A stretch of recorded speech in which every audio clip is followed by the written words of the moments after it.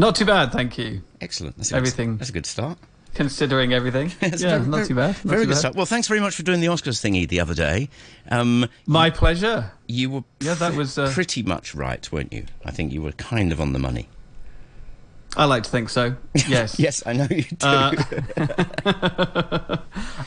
do. Yes, there were a couple of big surprises. It's interesting to see how people have sort of unpacked the way that the ceremony ended. But they always do every year for different reasons. And it's like everybody gets their microscope out.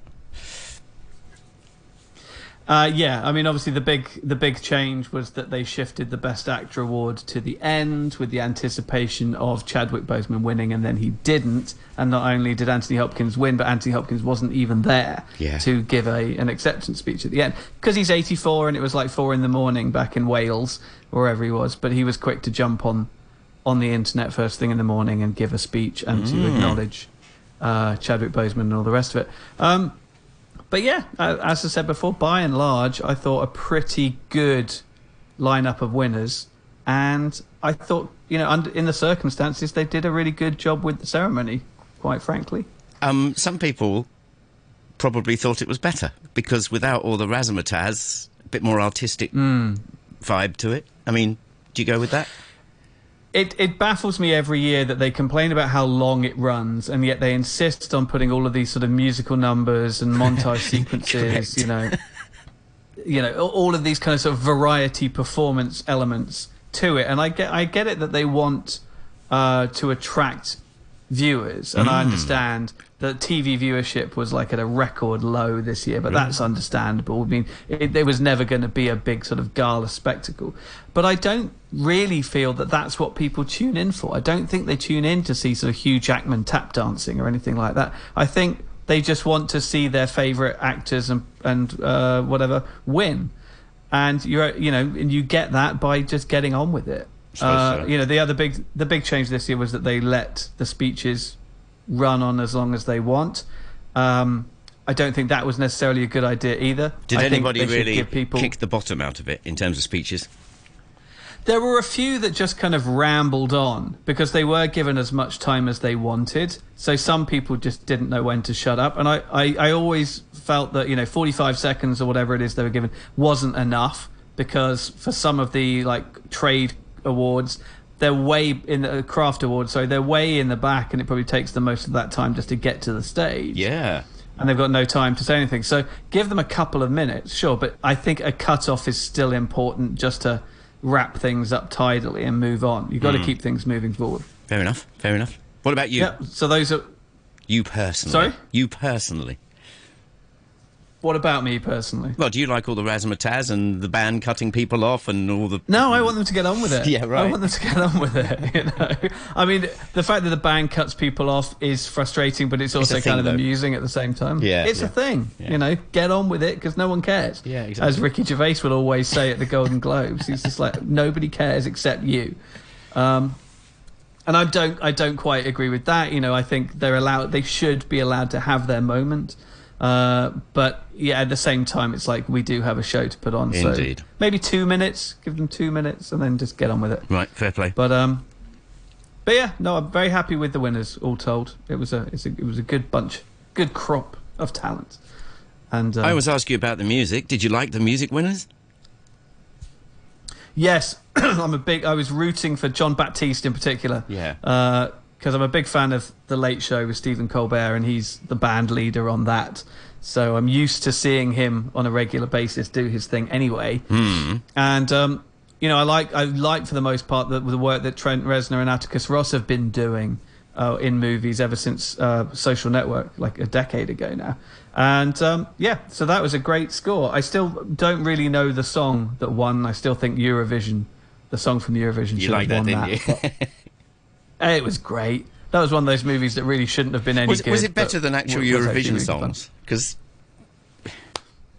I think... Yeah, no, it was... the one thing I liked about that film so much is how spot on they got all the Eurovision songs. They really understood sort of the strengths and weaknesses of the competition and why people like it, and how it's sort of kitsch and earnest, and people sort of watch it to laugh at it, but can't help but be swept up with it all at the same time. It's quite a unique experience, and I thought considering it was made mostly by Americans, I thought that they kind of nailed it. Americans. Steve on our Facebook page says, bring back Billy Crystal to host next year.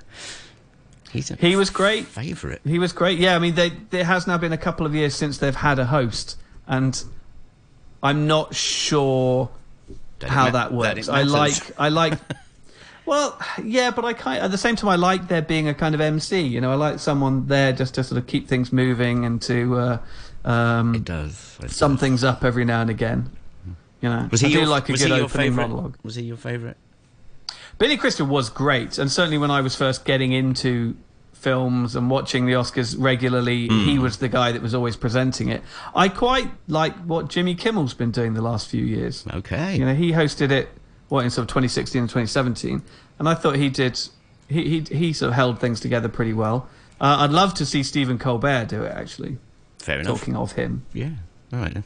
But apparently he is contractually not allowed to do it because he's signed with another network, and that ain't happening. Yep. I think so. I think he actually brought it up on his show the other day. I think it's because he's with CBS and the Oscars are on ABC or something like that. Yeah. All right, let's get stuck into it. What have you got for us? Okay, I thought we'd do sort of a clutch of film releases and then a couple of things on TV. So film releases coming up, we've got Chaos Walking with Tom Holland and Daisy Ridley. We've got Supernova with Colin Firth and Stanley Tucci. But I thought we'd start with Cliff Walkers, which is the new big Zhang Yimou movie. So he's one of the biggest mainland filmmakers out there. He did Raise the Red Lantern, Hero, House of Flying Daggers, Shadow more recently. He did that movie The Great Wall with Matt Damon. Which you hated. Fighting monsters. No, I didn't, and I actually got a lot of shtick for not hating it. Why? Because everybody, please. Everybody just piled on it on principle, and I was the one who actually went to see it, and I was like, it was fine. It was quite fun. It was stupid. Do you think the thing here is that people bring in all their various political layers and this, that, and the other? But if you look at it as a piece of art and a technical exercise, that's probably where you are. I mean, like technically and artistically, bang on.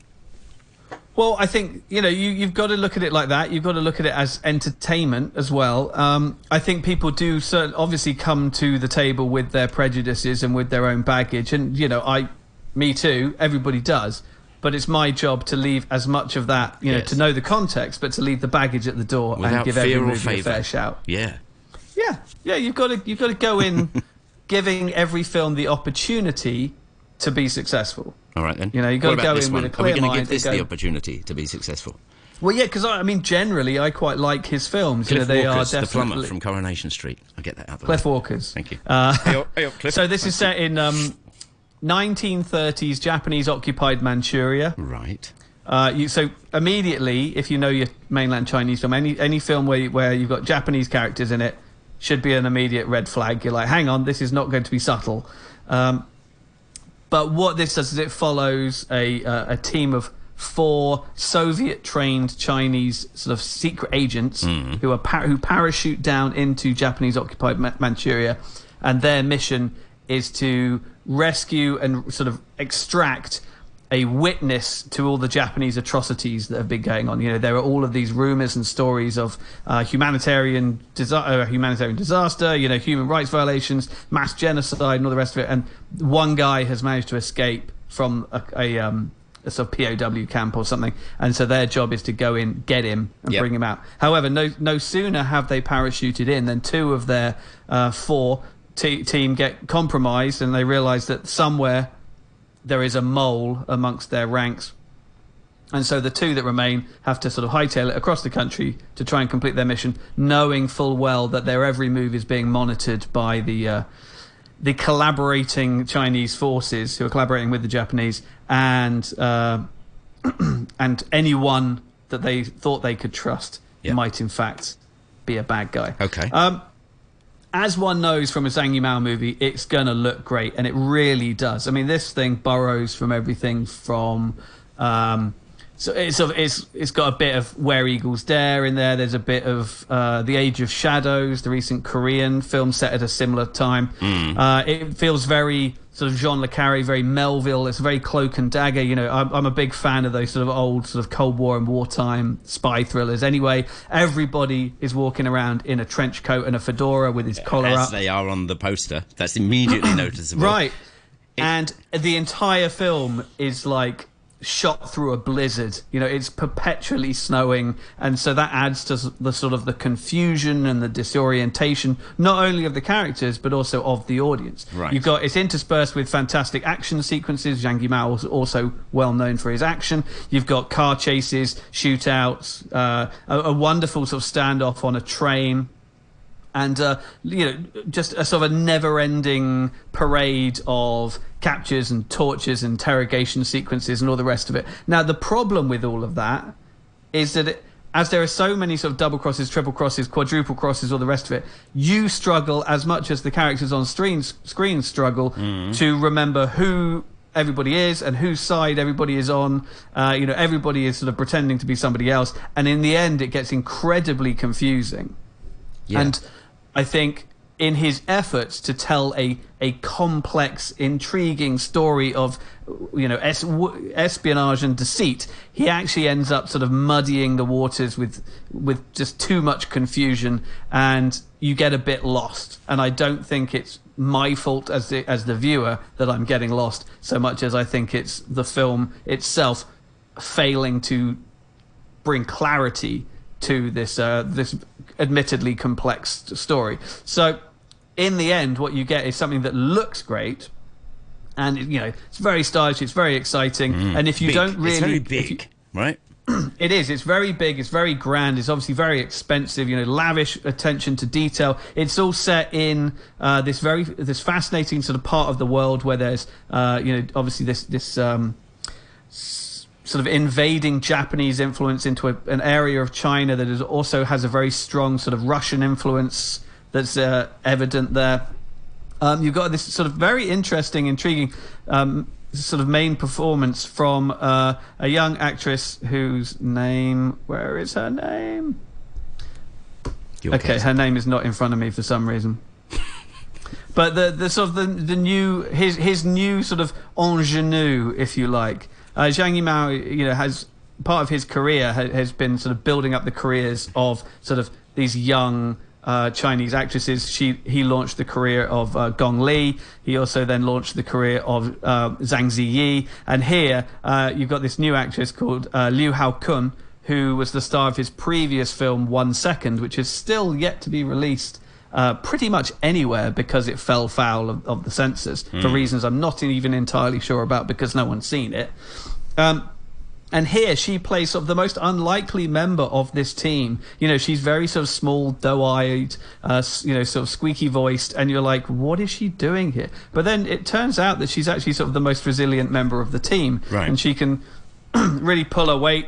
She can kill people twice her size. She throws herself from a moving train, and she's actually a bit sort of tasty in a scrap.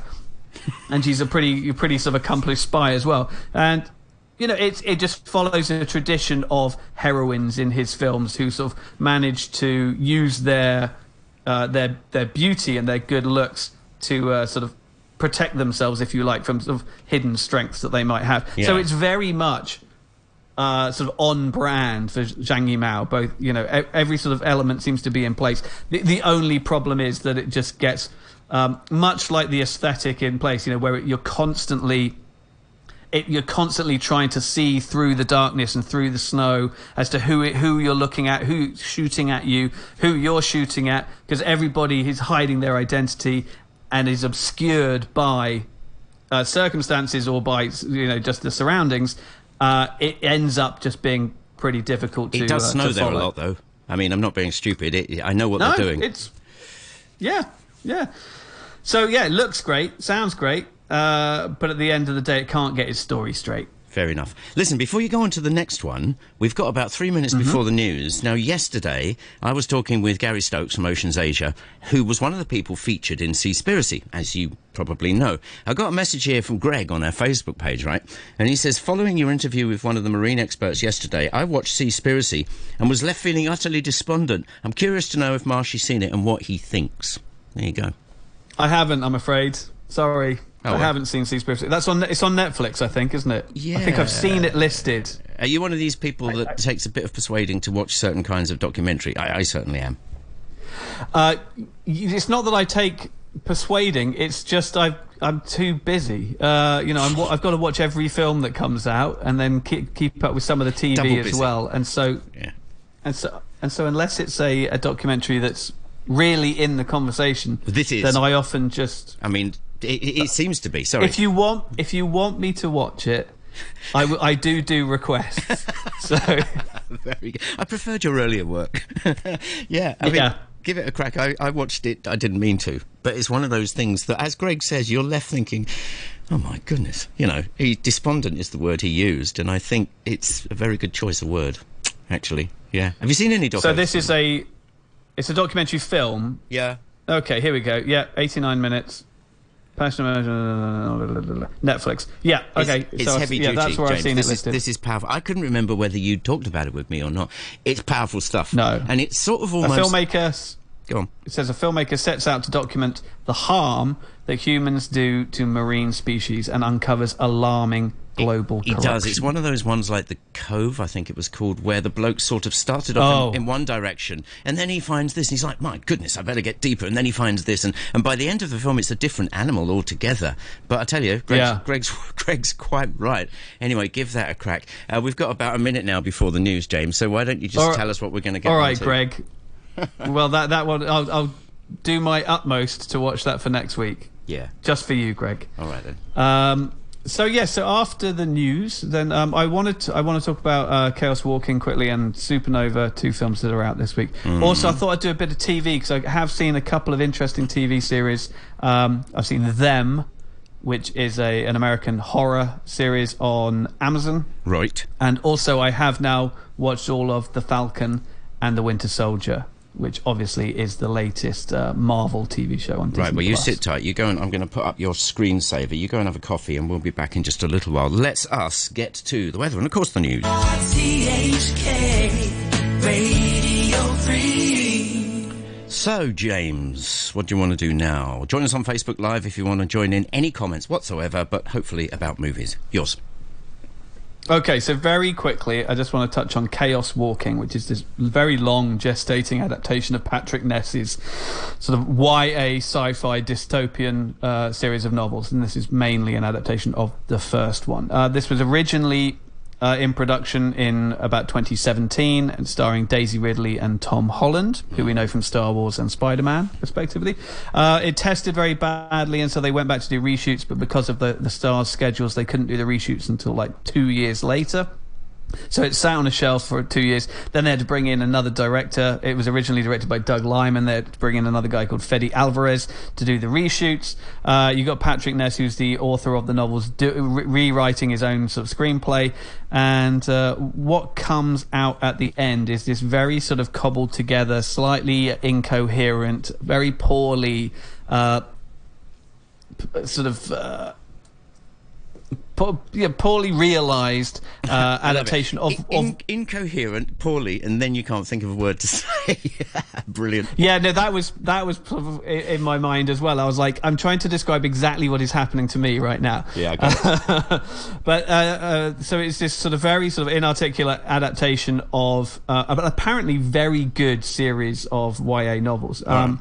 Essentially, the setup is that the human race is on a new planet called New World, and there has been an attack by the alien forces there. There was a big war that wiped out all of the women, and has now killed most of the aliens as well. So you've got a society where only men exist, but because of some viral outbreak, all the creatures that live on this planet, whether they're humans or whether they're animals or whatever, can hear each other's thoughts. There's something called noise, and essentially no one has sort of an internal monologue. It is all out there in the open. And then until a young woman played by Daisy Ridley here crash lands on the planet, and she doesn't have a noise, and she is deemed an immediate threat to the community.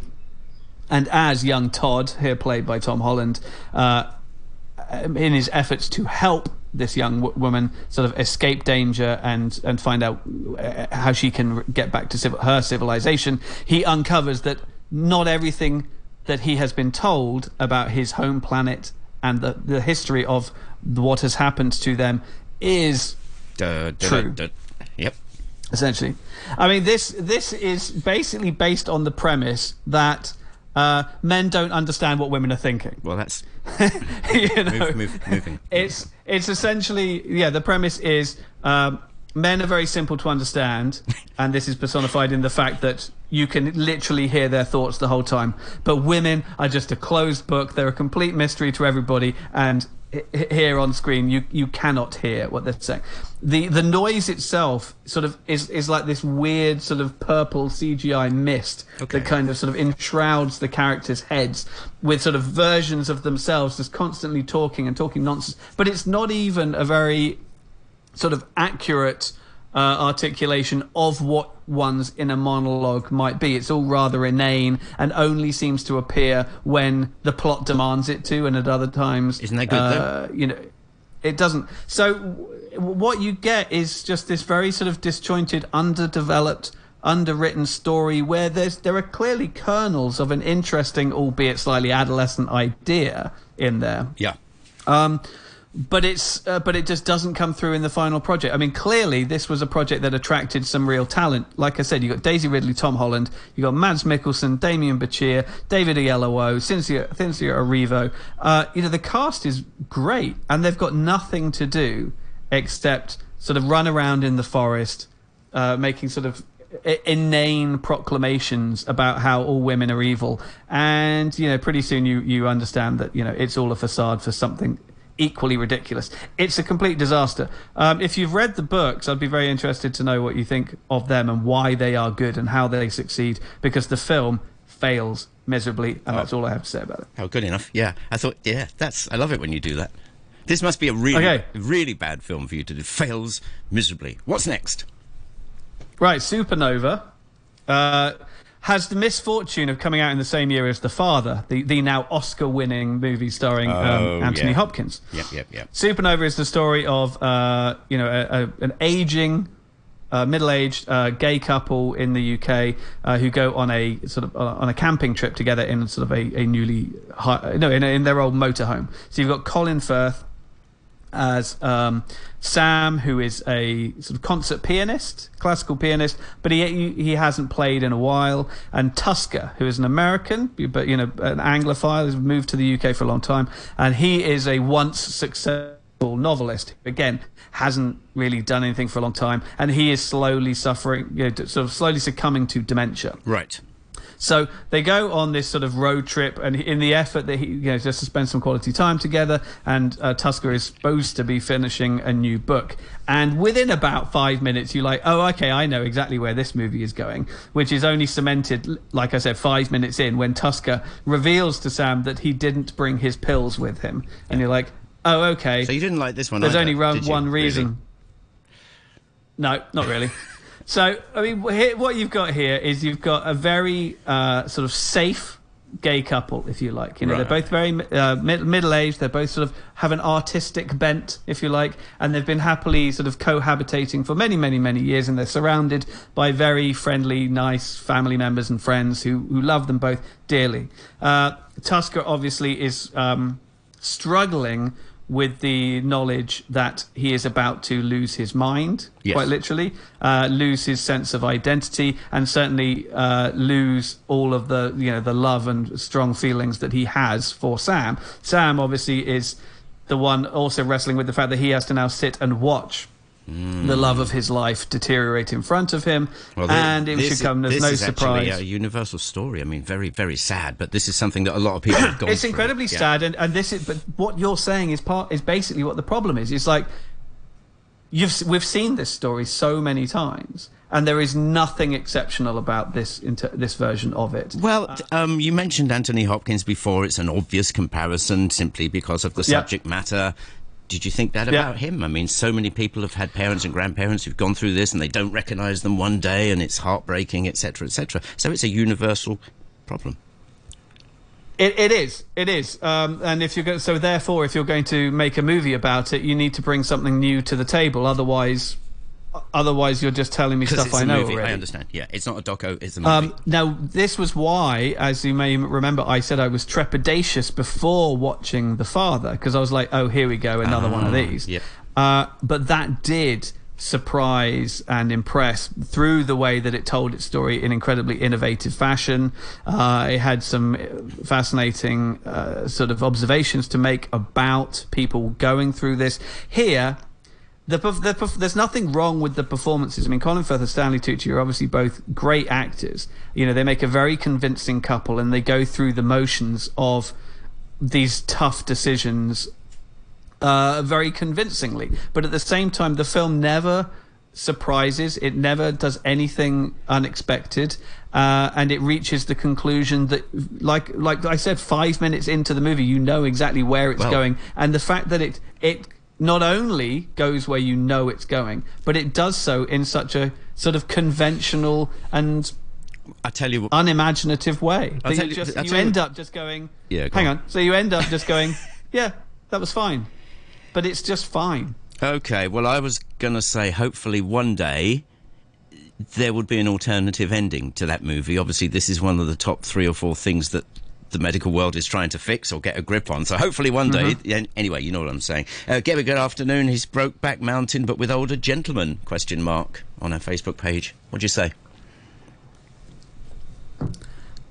I don't know, Gabby.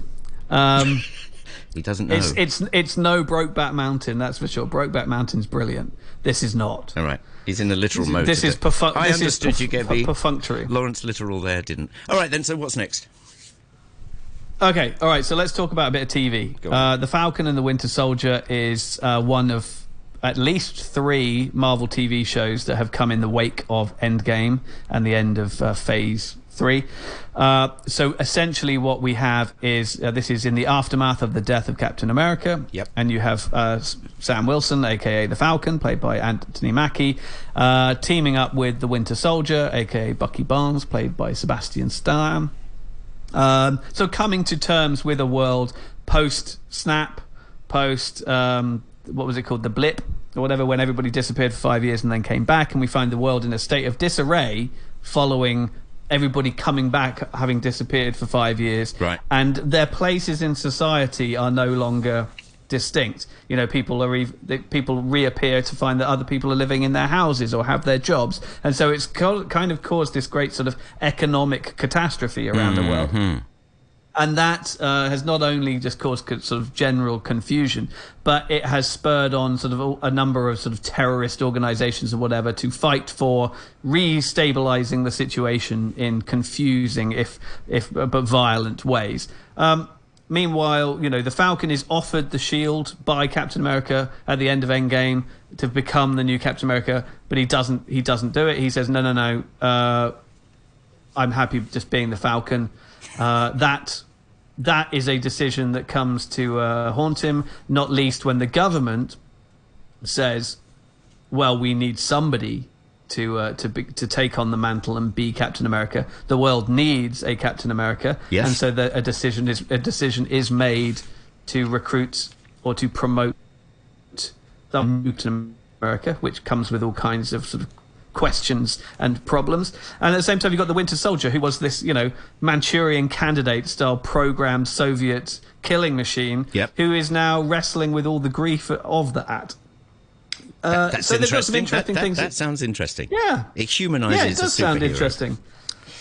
And occasionally the series addresses those things. Occasionally it seems disinterested in addressing any of these things. Occasionally there are some spectacular action sequences, and you're like, wow, this is really the state of TV right now. You know, TV is now no different to the biggest blockbusters. You know, there are now just very good point. Very good point. What do you reckon? I mean, yes, basically. Yeah. Well, these are the times that we live in, and there is no difference. Disney, in particular, is blurring the lines. They've just announced that their new Pixar movie, Luca, is not going to play in cinemas at all in the US. It will play here. Yeah. Just so you know. Paradigm time.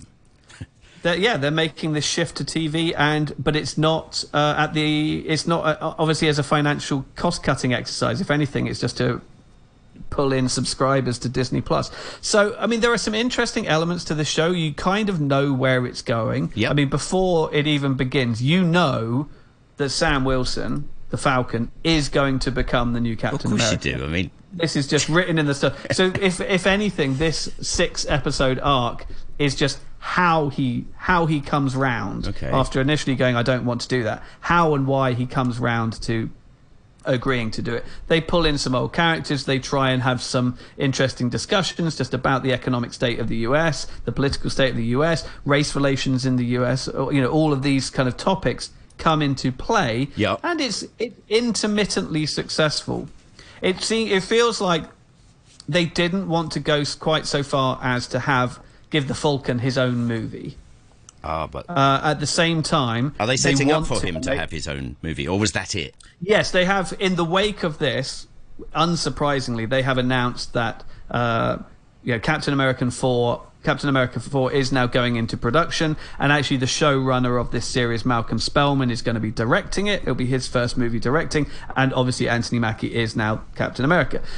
So it's going exactly where we knew it was going. Yeah. And it was just like, well, they just didn't want to waste a film or dedicate a film to this sequence of events. Fair enough. And so so it brings in a few new characters who you think are obviously going to reappear. It pulls in a few old characters and sort of ties up a few loose ends, but creates a few new ones. And it was more just like a fascinating exercise that you think, Disney must have had all of this, and Marvel must have had all of this in the works already, but it seems almost tailor-made for a year of COVID when the cinemas were closed, that they're like, we've got to keep the Marvel train running. Here's a show, here's a show, here's a show. It conversely could have been a chance to really open out various layers of the Marvel characters that they perhaps wouldn't have had time to do. They can really sort of flesh out things that were so far trivial. Yes, exactly, and I think it gives them the opportunity to sort of to run with these sort of smaller, lower level stories. Give them the airtime that a movie would have. It would have been disappointing and slightly dull had it been in a movie. Right. It's also obviously it echoes the format of comic books, because you always have the main run of the comic books, and then you have these spin-off, little side stories and side series and all the rest of it. And so it is kind of in keeping with the brand, if you like, and with the genre.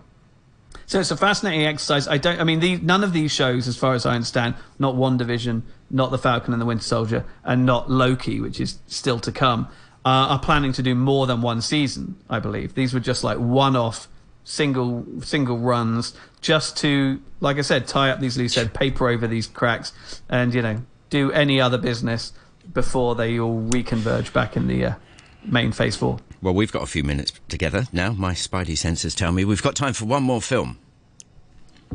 One more thing. One more thing. Yeah. One more piece of content just to upset everybody. Yeah, You're not allowed to call it anything content. Poor Martin Scorsese. He'll have a fit.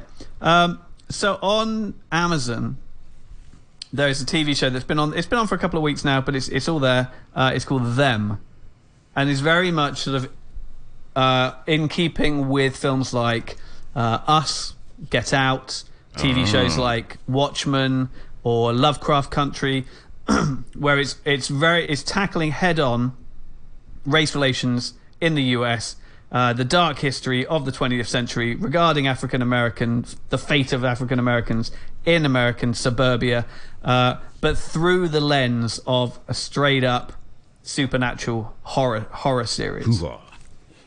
Yeah. So you've got this family, the Emery family, who in the first episode they move from I want to say North Carolina to Los Angeles and to East Compton, which in the 1950s was a very affluent, upcoming white neighborhood. Right. They are escaping some very horrifying events that happened to them back east, and they are hoping to start a new life. Mr. Emery has got a job. He's an engineer. He's like the first black engineer in the company, etc., etc. They move into a new neighborhood. They're the first black family in this neighborhood. Unsurprisingly, the rest of the neighborhood are none too happy about it. Yep. They see this as not only just a horrifying thing to see on their doorstep, but are terrified now that it's going to devalue their neighborhood. And, first one black family comes in, and then they're just going to bring another one and another one and another one. And what happens to East Compton is going to be what happened to West Compton, which we obviously know is exactly what did happen to that part of Los Angeles. It's now, as far as I understand, a completely black area. And it's quite a rough one too. But it's just the sort of the white picket fences, sort of 1950s all-American neighborhoods versus this poor family who are just trying to escape the horrifying prejudice of the Jim Crow era, sort of back in the sort of the southeast of the country. And what it does is it does it through, like I said, through the lens of psychological horror. It really gets inside the heads of these characters and how this perpetual persecution and trauma and grief, that's unrelenting, and there's no escape regardless of where they turn, just compounds and compounds and threatens their very sanity. And I thought, by and large, it's done actually really, really well. It's created by a guy called Little Marvin, and it's kind of like his first project.